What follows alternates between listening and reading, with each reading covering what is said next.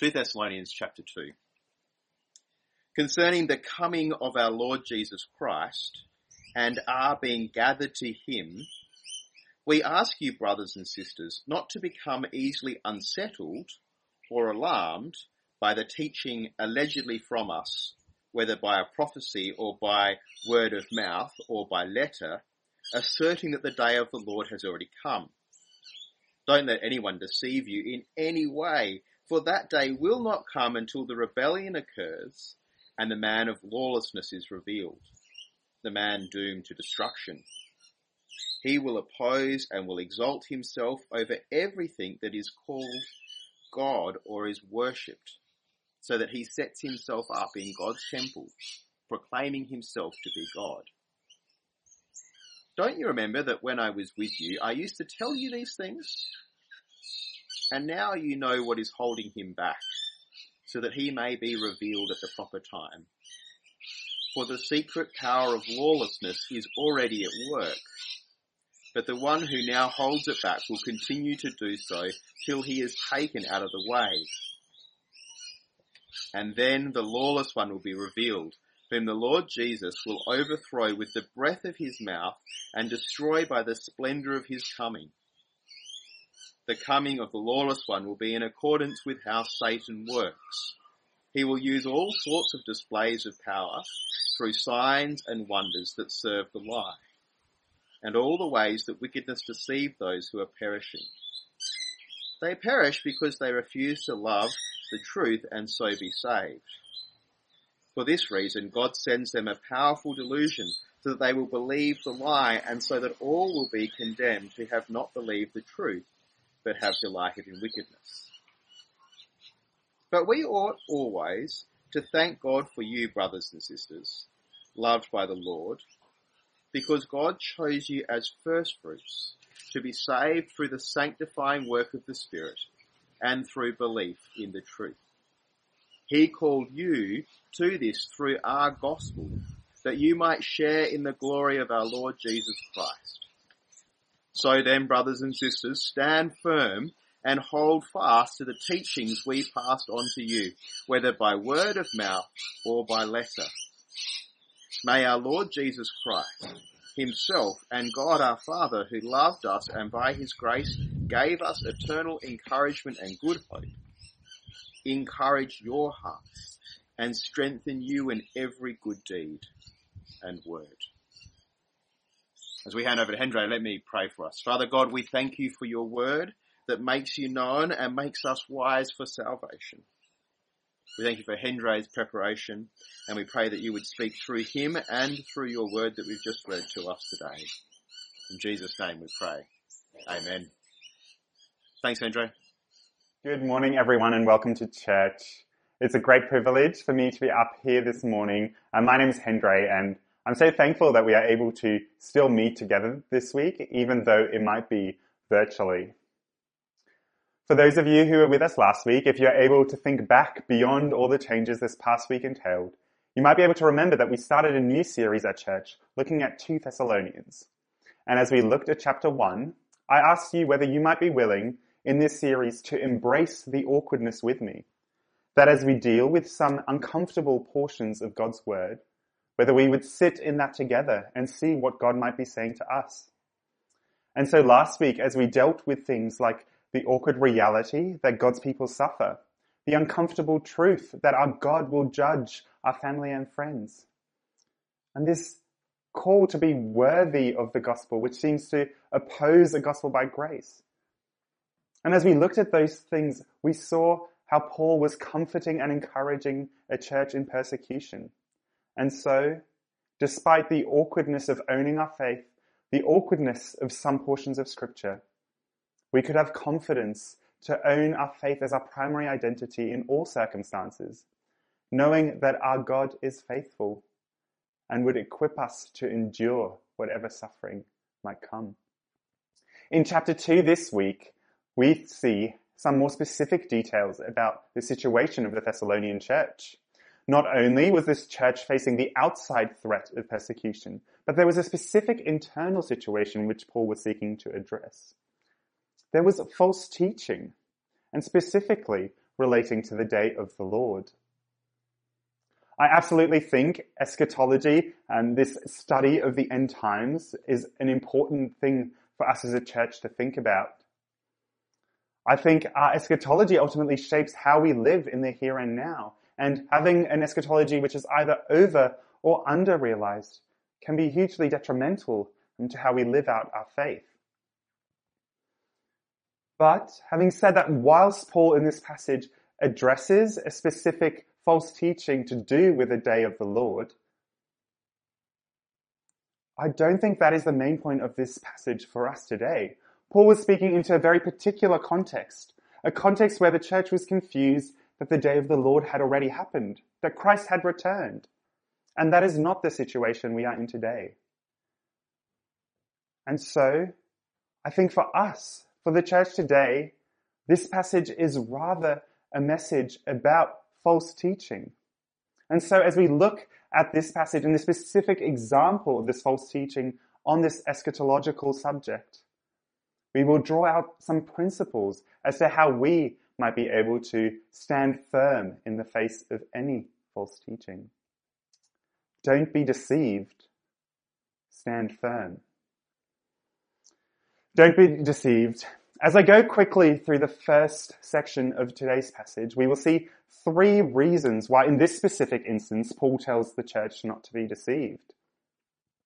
Verse 3, do not let anyone deceive you in any way, really is a summary of this passage.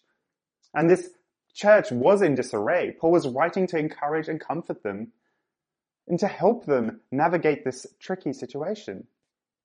And his message was just that. Don't be deceived. Verses 1 and 2 of chapter 2, which we had read to us, outlines the nature of this false teaching. That Christ's return had already happened, that the Thessalonian church had somehow been left behind, been forgotten by God. But also there was rumors that this teaching was actually from Paul. And so I think it's understandable why the church would have been tempted to take this seriously. The source of information, the source of news, has a huge impact on how we receive it. I think in this COVID era here in Adelaide, we know that all too well. When Stephen Marshall, our Premier, appear on our TV screens, when they start giving us instructions about what we can do and what we might no longer be able to do, we take them seriously. We submit to their authority rightly and trust their judgment. But if I was to start going around telling people they could no longer go to Burnside or no longer go to their primary school or that everyone now had to just stay at home 24/7, no one would believe me. The source of a message matters. And so I think we have to be sympathetic to this church. To be sympathetic that had this been from Paul, it is something that they would have wanted to take seriously. But Paul assures the Thessalonian church that this is not from them.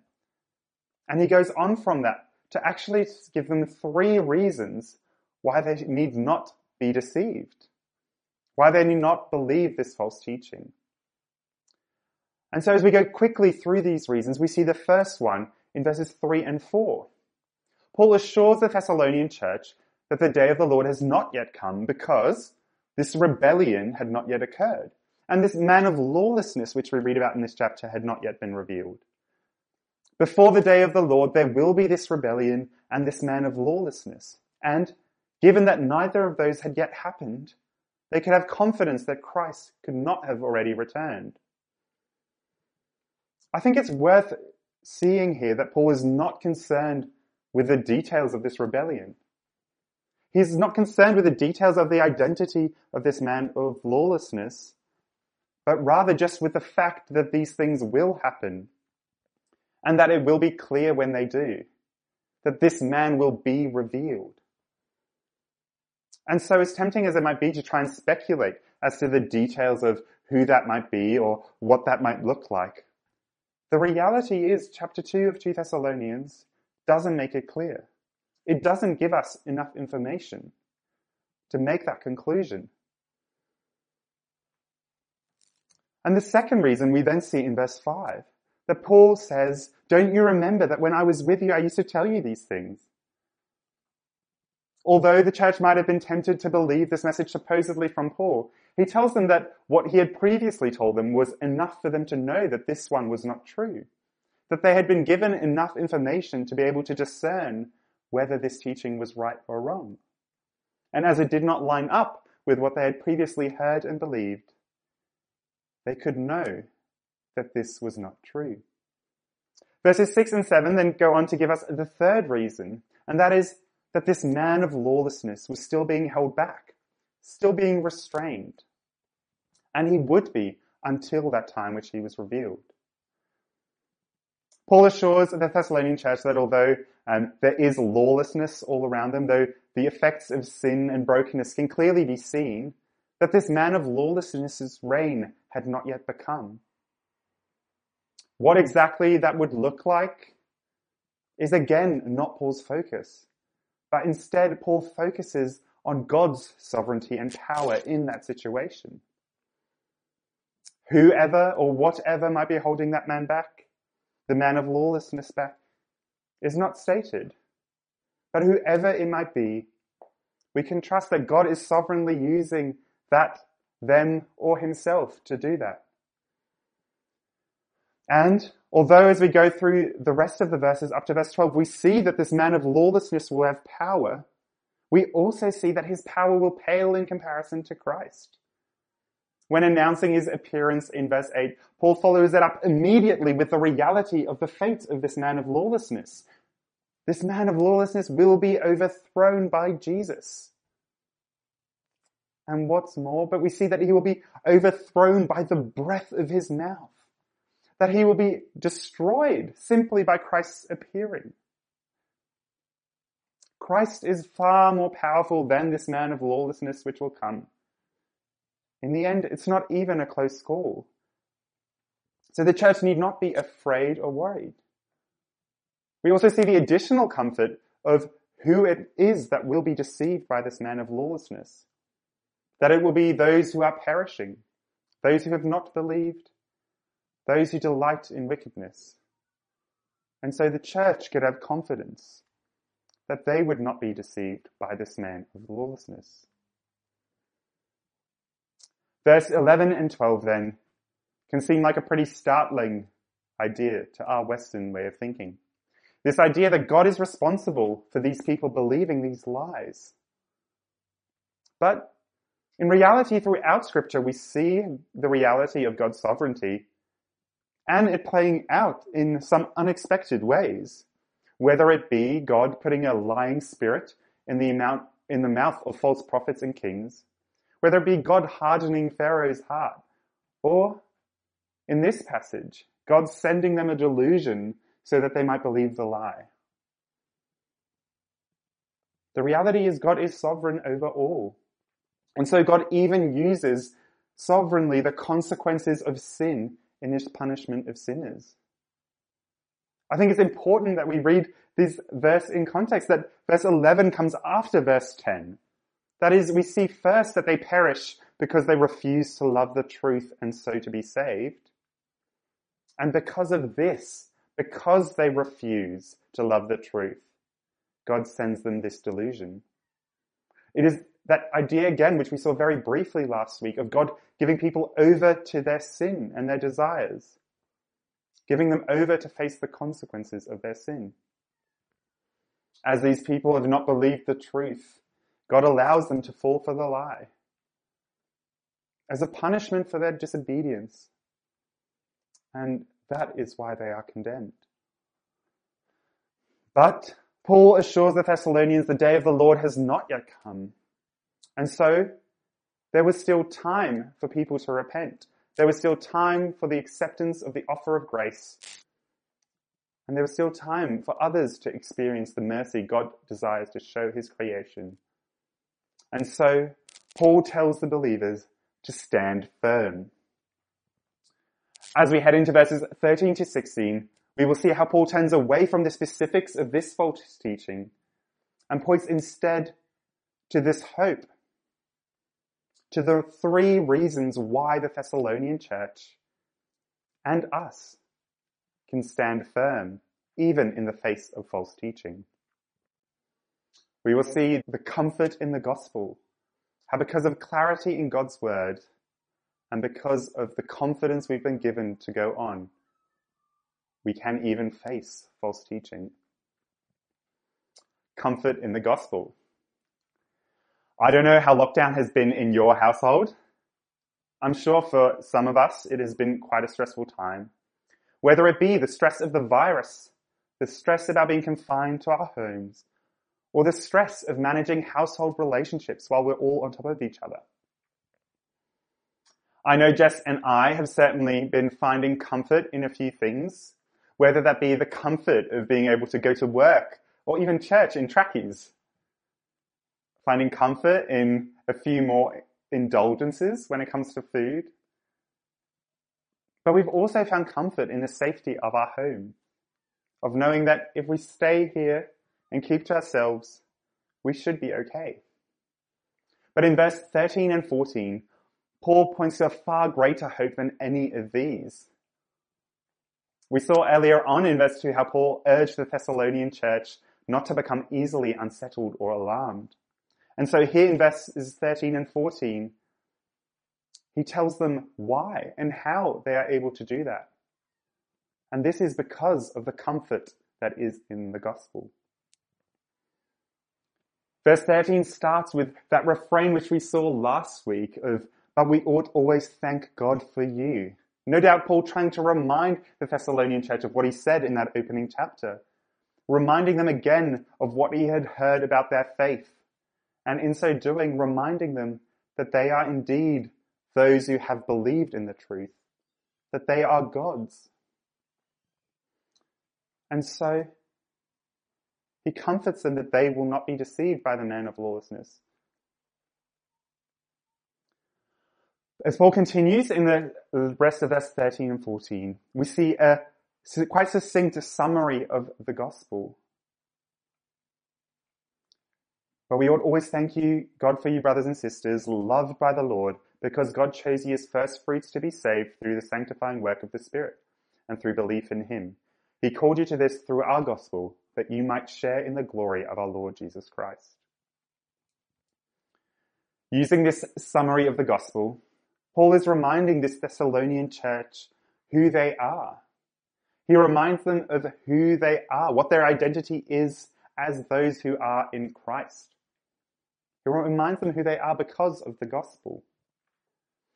Look with me carefully as we see all the different things Paul manages to pack into these two short verses. We see, because of the gospel, Paul calls them brothers and sisters. That is, Paul reminding them that through the gospel, they are part of God's family, that they are God's children, and that they need not stand alone. Paul reminds them that they are loved by the Lord. He calls them chosen by God. That is, that God chose them to be saved.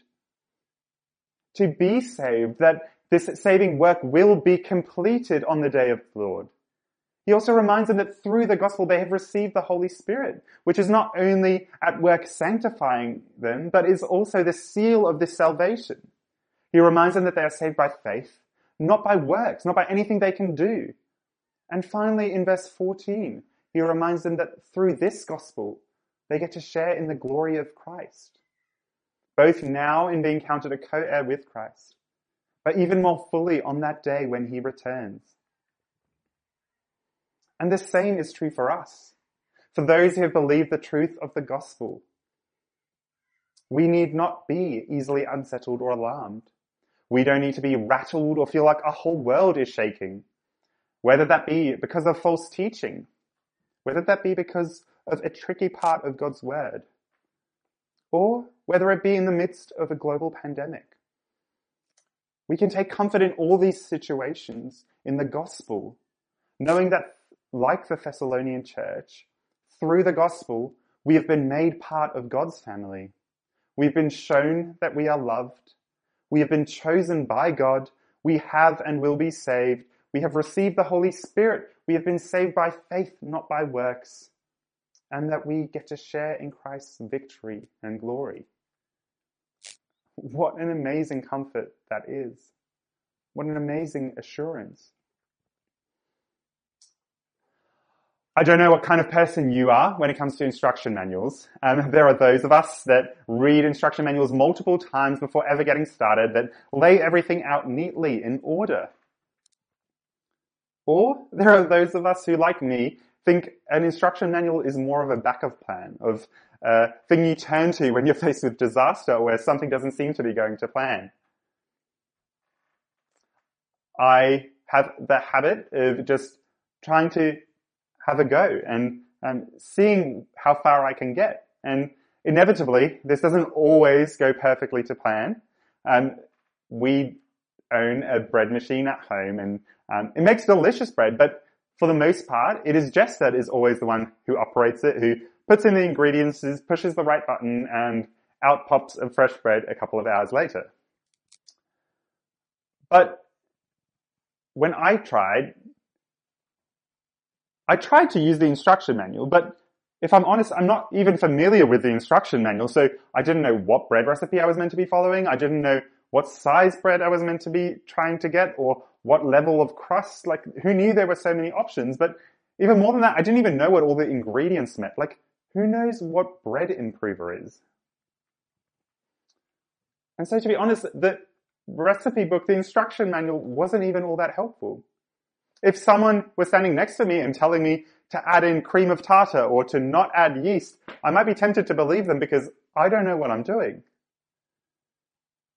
But Paul assures the church here in Thessalonica that they can stand firm by holding to the teachings Paul and his companions have passed on to them. That is, that they can find clarity in God's word to stand firm in the face of false teaching. That they can hold fast to the truth. Verse 15 says, "So then, brothers and sisters, stand firm and hold fast to the teachings we passed on to you, whether by word of mouth or by letter." We saw earlier in verse 5 how Paul told them that he had already previously given them enough instruction to be able to discern about the day of the Lord, to discern that this particular teaching they were facing was false. And the same is true for us. We have been given God's word, not just those through Paul, but the whole Bible. And that is enough. That is sufficient for us to discern the truth, to resist false teaching, to stand firm. I'm not saying that the Bible is merely an instruction manual. It's so much more than that. But just as with that oil-stained bread machine manual, our Bibles should be worn and well used. If I use that manual more often, I will grow to be more familiar with it. I will know what recipe to turn to. I will know what the different ingredients actually mean. And over time, I might even get to the point where rather than producing a bread that looks like a flat and floury mess, I get a beautifully warm bread that just melts in your mouth. And the same is true, I think, when it comes to God's word. That the more time we spend in it, the more familiar we get with it, the more helpful it can be to our lives. That the more we spend time in it, the quicker we are to know where to go when we are faced with questions or tricky situations, or even to, at times, know the truth without having to refer back to God's word. Now, the Bible obviously doesn't address every single particular situation or every explicit topic. But we can have confidence that God has given us enough to be able to use the principles we see about his character and instruction to discern, with the help of his Spirit, what is best. And to be able to detect and discern what is false about what we are being told. And so, just as the Thessalonian church would have been able to discern the truth of this false teaching they had reminded themselves of Paul's word, so we will be able to discern the truth if we remind ourselves of God's word, if we are immersed in God's word. And so I want to encourage you guys to dive into God's word, to, over these next few days in lockdown, make the most of the opportunity to really be immersed in it, to embrace all of God's word, remind yourself of gospel truths, but also delve into the trickier parts. Why don't you call someone and chat to them about what you've been learning from God's word so that you two might be mutually encouraged? we can take comfort that we have been given the Spirit to guide us as we deal with God's word, and that we have been given the church to help us interpret it correctly, and that God has given us enough to be able to discern what is right and true. And so, Paul concludes this chapter with a prayer in verses 16 and 17. As we see, we have been given the confidence to go on. May our Lord Jesus Christ himself and God our Father, who loved us and by his grace gave us eternal encouragement and good hope, encourage your hearts and strengthen you in every good word and deed. Paul reminds the Thessalonians and us that in God's grace we have been given an eternal encouragement and a hope which is good. That is, that our sovereign God had not abandoned the Thessalonian church or forgotten about them, and neither will he abandon or forget about us. We have a God who is sovereign even in the midst of confusion and chaos, a God who has given us an eternal and secure hope, an assurance that he will bring his plans to fruition. We have a God who will return, who will defeat his enemies, who will end all suffering, anxiety, and chaos, and who will reunite those who believe in him to himself. And so the Thessalonian church could have confidence to continue trusting God, not worrying about God's faithfulness, but entrusting that to him, and just focusing on being faithful in what God has called them to do and speak good. And so that is good news for us. Whether we face false teaching or whether we face this pandemic, we have been given an eternal hope, a good hope. And so we can entrust God with his part of things, on his faithfulness. We can trust him to fulfill his promises and instead just focus on our part, on doing good and on speaking good. Even when we're here in lockdown, how can we be doing good to each other as a church? How can we be speaking good to each other and to our friends who might not have this comfort and hope?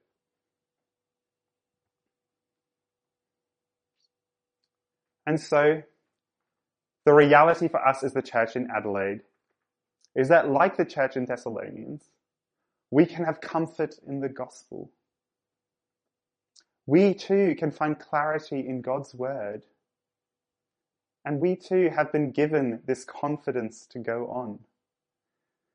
So, whether it is a world challenging us to compromise on the sexual ethics of the Bible, whether it is people asserting that Jesus cannot be the only way, or whether it be a world telling you that you need to be fearful in the midst of a pandemic, we need not be alarmed or unsettled, as Paul said, because we serve a sovereign God, a loving God, who has given us and will continue to give us all we need so that we not be deceived, but so that we can stand firm. Let me pray. Dear Heavenly Father, we thank you for your word. We thank you for this chapter of 2 Thessalonians and for the example we see of your faithfulness to your people. We thank you that you have given us all we need in your word, that we are able to discern the truth so that we might not be deceived. And God, I thank you that you have given us all that we need to stand firm, that you have given us the comfort and security which is found in your gospel of grace.